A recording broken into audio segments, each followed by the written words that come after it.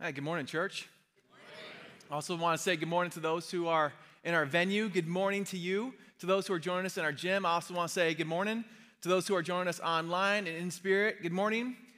I also want to take a moment and just say hi to it's 15 families I know who are in Florida right now. I have a special message for you.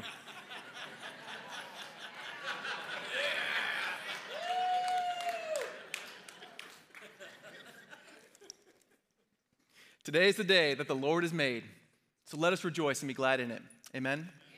Amen. Amen. Hey, I am Pastor Ryan. It's good to be with you here this morning. Would you please open your Bibles to Matthew chapter 24. If you were with us last week, that's no surprise to you. For the next few weeks, we're going to be just walking through Matthew chapter 4. Today, we're going to look at a very debated topic, the Abomination of Desolation. Matthew chapter 24, verses 15 to 22 is where we are going to be today. If you did pick up one of the Bibles that we provided as you walked in, that's on page 1054. As you're turning there, this entire chapter is just Jesus speaking in response to when the disciples asked him, when will the end come? What's it going to be like? When will you come back? And as I said last week, there are pastors and scholars and commentators who I love and I learn from, who land in different places on how to interpret what Jesus is saying. And today is no exception as we look at the abomination of desolation. So hopefully you're to Matthew chapter 24. We're going to read verses 15 to 22, and then we'll get going. So let's hear the word of the Lord. So when you see the abomination of desolation spoken by the prophet Daniel, standing in the holy place, let the reader understand. Then let those who are in Judea flee to the mountains. Let the one who is on the housetop not go down to take what is in his house. And let the one who is in the field not turn back to take his cloak. And alas, for women who are pregnant and those who are nursing infants in those days. Pray that your flight may not be in winter or on a Sabbath. For then there will be great tribulation, such as had not been from the beginning of the world until now, no, and never will be. And if those days had not been cut short, no human being would be saved. But for the sake of the elect, those days will be cut short. This is the word of God, everyone. Let's pray, and then we'll get to it. Father God in heaven, by the power and the presence of your Holy Spirit, help us to know what you would have us know today as we look at these verses and the words of our Savior. It's in his name that we pray these things. And all God's people said, amen. So when we look at this passage, I think the most burning question people have is this: what is the abomination of desolation? What are we talking about? What is Jesus referring to?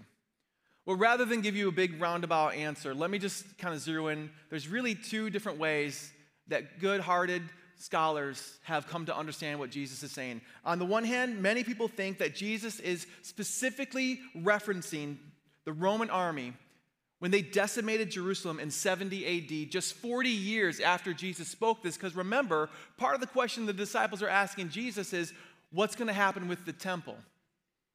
So some people look back and say this is a prophecy fulfilled.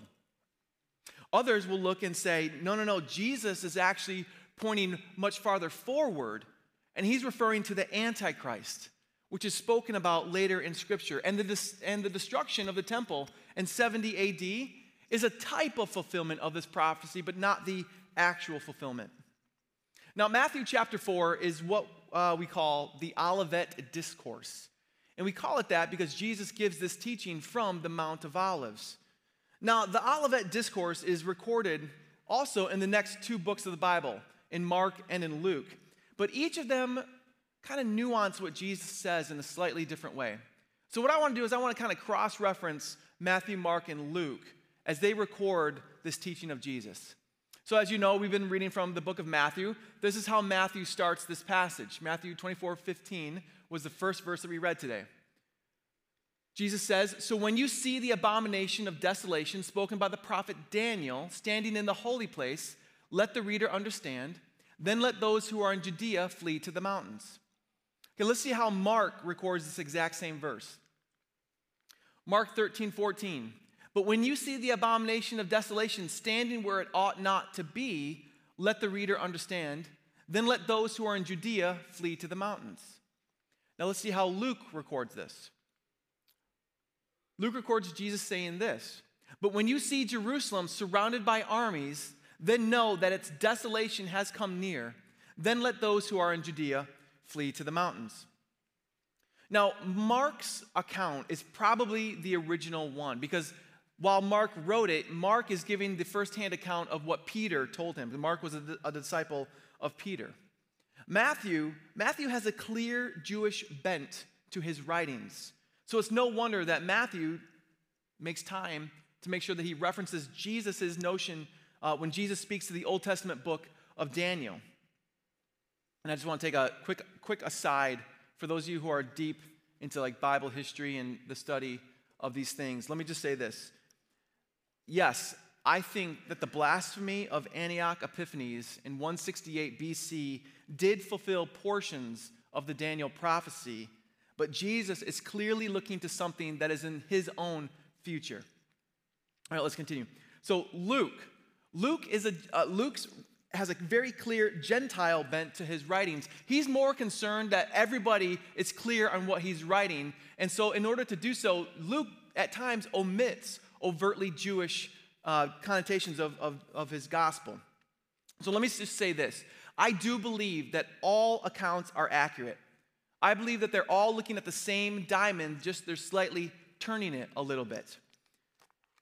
But what they all tell us, what all these gospels tell us at least, is that Jesus is referring at least partially, what he is referring to is at least partially fulfilled when Rome does invade Jerusalem and destroys the temple in 70 AD. Because that's the question the disciples are asking. Let's look at these real quick. Matthew talks about the holy place, which for a Jew that is undeniably the most inner part of the temple. Luke talks about armies surrounding Jerusalem. They all talk about those who are in Judea, where Jerusalem is. They all talk about those who are in Judea fleeing to the mountains. So we see that it's pretty clear that at least there's a partial fulfillment of what Jesus is saying here in 70 AD. Now, I know that was like a lot of like deep Bible analysis. If I've lost you, I want you to come back with me for a second here. Because I think here's the trap that some of us might be falling into. I think there's people here who are sitting here listening to me talk, and you're thinking, wait a second here. The abomination of desolation is just the Roman army, and it already happened? Wah, wah. And you're completely underwhelmed. Let me just say, just stop right there for a second. Setting aside that if this is true, that it proves Jesus is a prophet, let me tell you exactly what happened in 70 AD. And I'm going to tell you right now, I can't give you all the details because at Peace Church we know we have young ears in our congregation. In the late 60s, the original 60s, the Jewish community began to revolt against Rome. And Rome set to control this rebellion, and they sent troops to surround Jerusalem. Now, this happened actually during the time of the Passover in April. And I told you last week that during Passover, Jerusalem would swell to 5 to 6 times its normal population. So you have the Roman army surrounding Jerusalem, and they seem like they're a bunch of nice guys. They're letting all the Jews into Jerusalem to celebrate their most holy holiday. So they let all these Jews in, and Jerusalem swells to 5 to 6 times its normal population. But then they wouldn't let people leave. And not only would they not let people leave, but they cut off all supplies coming in and out of the city. They would not let water come in or food. And the people began to starve very quickly. And that starvation turned to madness. And I'm not going to tell you everything that happened, but I'm just going to say that horrendous acts happened, even with own Jewish families, as starvation set in to madness. This lasted from April through August. And with Jerusalem weakened and starved, at the end of August, Rome invaded and massacred nearly the entire population. Almost every single person in Jerusalem was killed. And they destroyed the temple. Now, the Roman soldiers, wherever they went, they carried the emblem and the image of the eagle. And the Roman soldiers, they would worship the emperor through that idol of the eagle no matter where they went. And when they decimated Jerusalem, they brought this idolic imagery, this image of the idol of the eagle into the temple. And they decimated the temple and they destroyed it. What they did to Jerusalem was nothing short of desolation. In fact, if you go to Rome today, you'll see this. This is called the Arch of Titus. This was made to commemorate this very victory of Rome over Jerusalem. And in this arch, if you go on the inside and you look on the inside here, you'll still see these images carved in that commemorated when the Roman soldiers sacked the temple and they carried the holy relics out of the temple and back to Rome.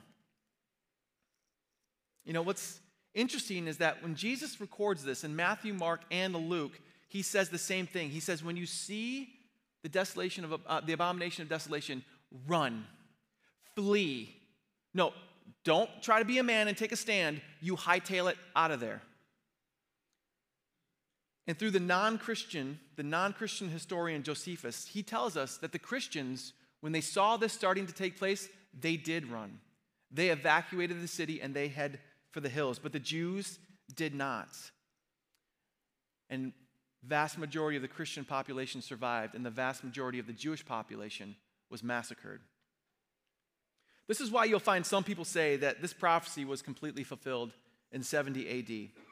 But others will point to verses 21 and 22 as an indication that maybe Jesus was actually pointing to something that is still yet to come. Jesus says in Matthew 21 and 22, he says, "For then there will be great tribulation, such has not been from the beginning of the world until now, no, and never will be. And if those days had not been cut short, no human being would be saved. But for the sake of the elect, God's chosen, those days will be cut short." See, what the Jews experienced by the Romans during this invasion is a horror that no one here can begin to imagine. But do these verses, do they only point to what happened in 70 AD? See, I don't have time, and I definitely don't have all the finite answers, but I will say this.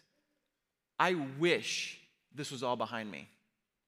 I wish that the abomination of desolation, I wish that already happened. I wish that wasn't something we had to think about coming in the future. But I do think that Jesus is pointing to something that we will see yet come. And I don't normally get into speaking like this, but I'll just say this. I am watching for the day that the Jews rebuild or at least reestablish the temple, because I do think it'll be a focal point for end-time events. Paul writes about the Antichrist, whom he calls the man of lawlessness. And he writes about him in 2 Thessalonians. He says this, he says, "For that day will not come until the rebellion occurs and the man of lawlessness is revealed, the man doomed to destruction." Paul writes, "He will oppose and will exalt himself over everything that is called God or is worship, so that he sets himself up in God's temple, proclaiming himself to be God." See, Paul is surely connecting the ideas of an abomination and desolation in this man of lawlessness who we see as the Antichrist, just as Jesus seems to be connecting end-time events with the temple. These are intimately connected. And as much as I'd love to get into the nitty-gritty of mapping out certain veins of eschatology, I want to stick to the theme that I think Jesus is getting to right now. Rather than explaining all the finite aspects and the nuanced approach to the end times, I think the main thrust of what Jesus is getting at is he's trying to prepare his people. He's trying to prepare us for what is to come. And I think one of the clearest ways that we can prepare for what is to come is this, is if we strive for holiness. You see, the abomination of desolation is called an abomination because it is an utterly unholy thing, which stands as the antithesis of what God's people should be. We should be holy. And I'll say this to you, all who can hear me, especially if you're part of the American church. I think a passage like this exposes a very hard truth about ourselves, and that is how low of a bar we have set for ourselves when it comes to the call of holiness. You see, we are not offended by the desecration of what is holy, and we're not offended by what is unholy because we are so desensitized in our own lives that we can barely distinguish for ourselves what is holy and unholy. I mean, let me look at your movie collection. Let me see what you're letting your kids listen to. What excuses do you give for giving just a fraction of your income to God's work in this world?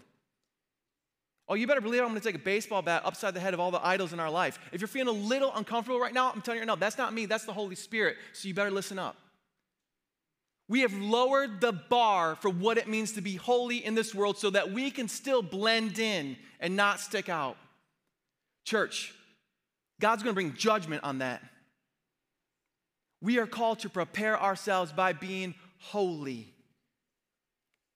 You see, I think some people, we're so zealous, we're more zealous to share our opinions on social media than we are to pursue a holiness.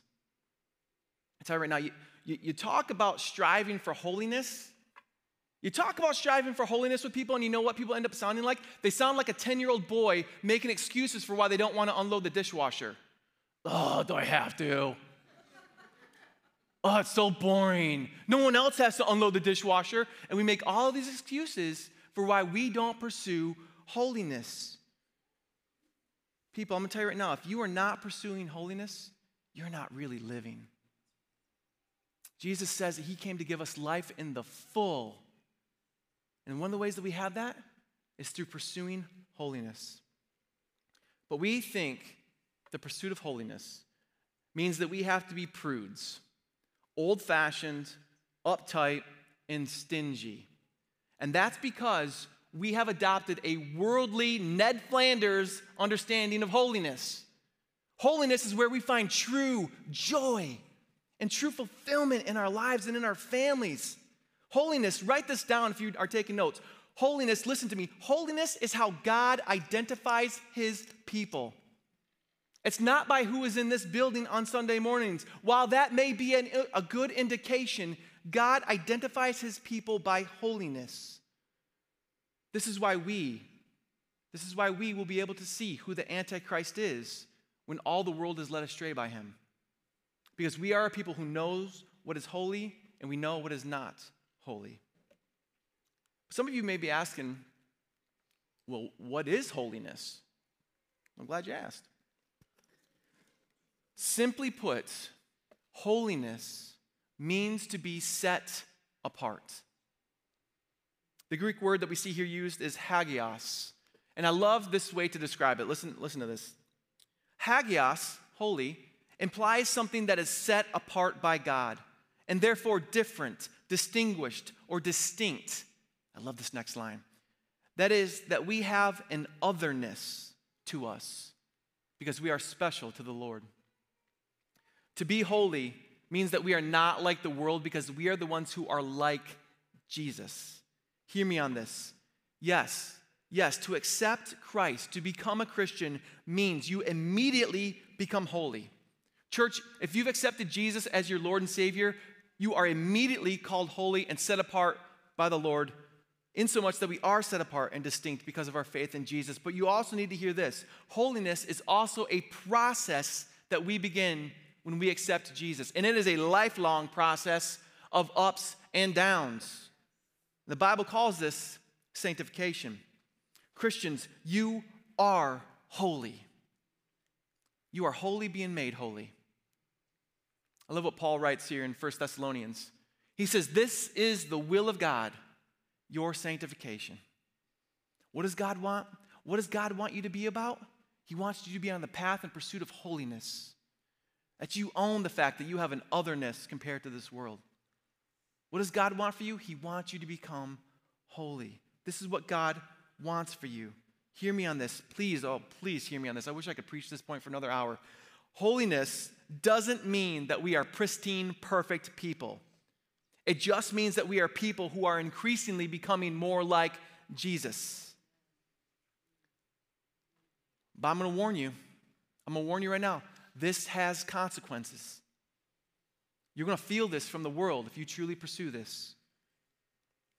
So let me ask you a question. This might be kind of a weird question. What do you like your home to smell like? Go ahead, turn to the person next to you. Tell them what you like your home to smell like.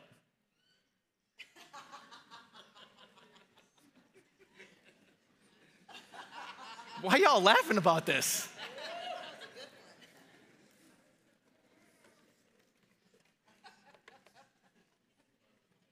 Now hear me. Whether you are into Yankee candles or essential oils, we all have certain smells that we like.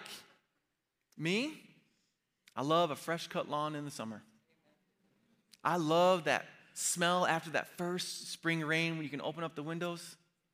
In our house, we like those Glade plug-in things. You know what I'm talking about? We like the apple cinnamon ones. So if you smell apple cinnamon Glade plug-in, I'm telling you right now, you're in the Kimmel household. Do you know that the Bible tells us that spiritually speaking, the world will not like how Christians smell. Let me share a passage here with you.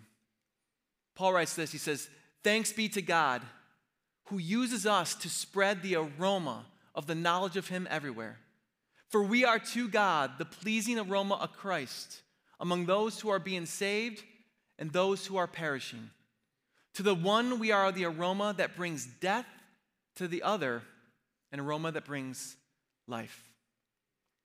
Let me summarize this for you. Paul says that among those who are coming to faith in Jesus, among those who are experiencing revival, among those who are coming to know the Lord, we are the aroma of life. We smell like good things, like purity and joy and salvation. But to those who are opposed to God, we smell like death. Because in us, they will see a holiness that they will hate. I'm telling you right now, they will hate it and they will ridicule it. And whether or not they know it, it's because they see something in us that deep down they know that they want, but they hate it because they love the darkness. And so in their soul, they will see us and they will smell death.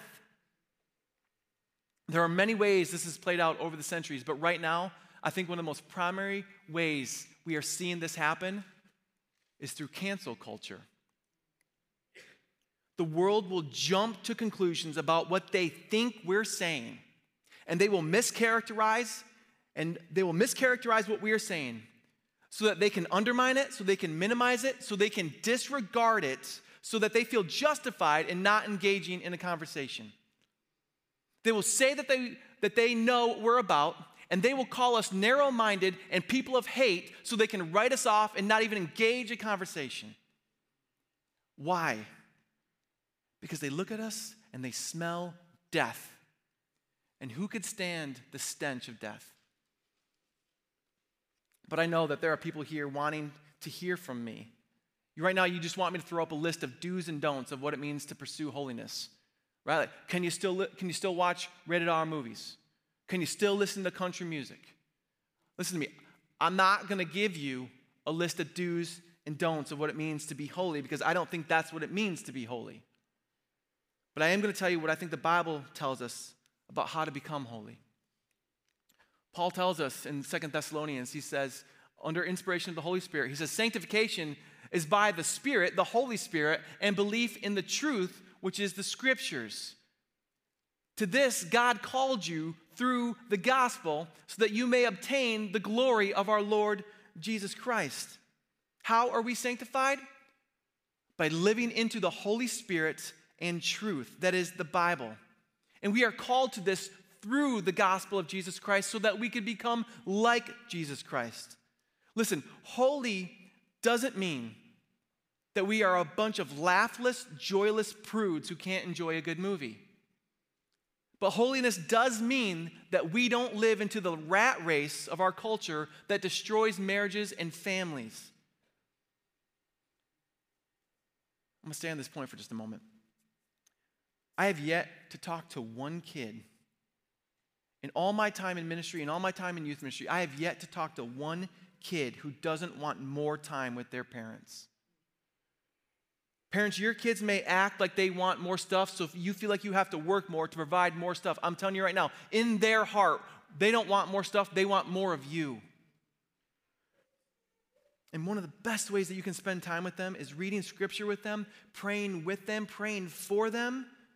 Listen to me, I don't care if your kid is 6, 16, 36, or 66. You got a kid who's 66 years old, you old. I don't even feel bad saying it. But that doesn't mean you shouldn't still be reading scripture with them.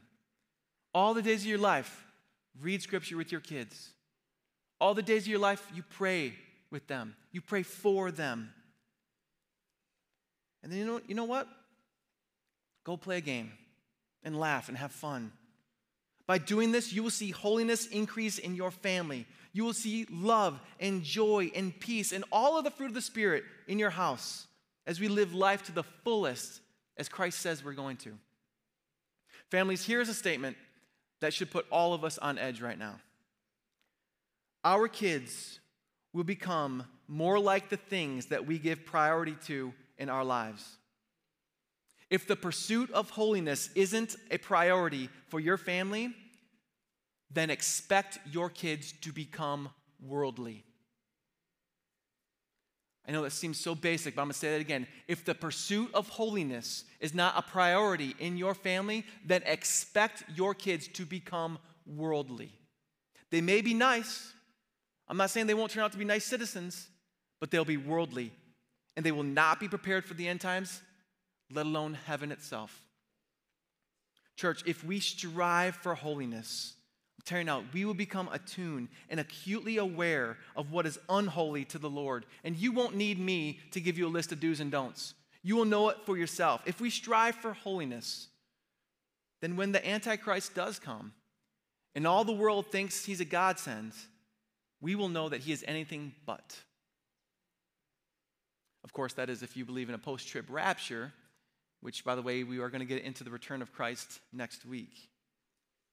And so, in our world of comparing ourselves to perfect false images on social media, in our world of keeping up with the Joneses, in our world of identity crisis, let me give you one critical component to pursuing holiness. Holiness means finding our worth, not in who we are, but in what Christ has done for us.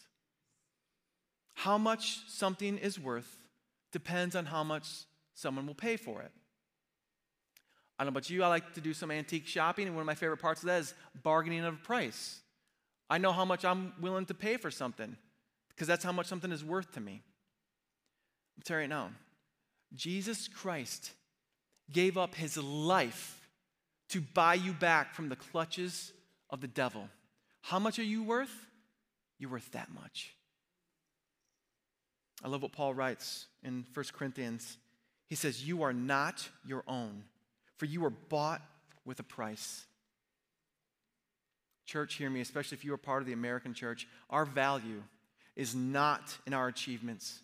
Our value is not in our acceptance from the world. Our wealth is in the life, death, and resurrection of our faithful Savior, Jesus Christ. Amen. Who paid for us by his precious and holy blood. Not just so that we will be saved, but so that we will be made holy. Church, pursue holiness. It's how that we will identify the abomination. It's how we will prepare for the rise of the Antichrist. And as we're going to look at next week, it's how we prepare for the return of our King. But until then, we have to pursue holiness. The abomination of desolation gives us a stark contrast to our lives. That is something utterly unholy when we are called to holiness. Amen. Would you please stand? I say this in love, but I think there are some people right now, you're looking and reflecting on your life and you're realizing you're not pursuing holiness. I think there's some people right now, you're looking at your life and you've been going through the motions and you're not pursuing holiness. I'm going to tell you right now, we're about to worship through song. If that's you, just look at me right now. I did not judge you. There are times in my life where I have not pursued Christ, even though I claimed his name. If that's you, if you're not pursuing holiness, just give me a nod. I want to be with you in spirit and pray with you. If you're not pursuing holiness, just give me a nod or something. Listen, I don't even care what your morning was like. This is the moment you have. So turn it around. Repent of that. Focus on your faithful Savior who beckons you, who calls you to himself even right now, who calls you to pursue holiness. We're going to sing a song right now. It's called Crowns. I want to read you some of the lyrics. It says, I will count all else as loss. The greatest of my crowns means nothing to me now, for I counted up the cost, and all my wealth is in the cross. Let that be your anthem. Let's pray. Father, I just want to pray for everyone gathered here, for everyone gathered in one of our venues, for those who join us online. Lord, for the church that you've gathered here at Peace. Lord, as history unfolds, and as the time of the end grows closer, help us to be a people with our eyes fixed on Jesus. As we live in the security of your love, even if we don't have absolute clarity on the end. Lord, we know what you tell us. You tell us that in Christ, and by the power and the presence of the Holy Spirit, when we look to Christ and we pursue him, Lord, you will make us holy. So, Father, I pray that as we sing these words, we truly will cast aside our crowns as we look on our Savior, killed for our sins and raised to life for our joy. So, Father, I pray that your church sings now, not because we are good, but because you are. I pray these things in Jesus' name. Amen.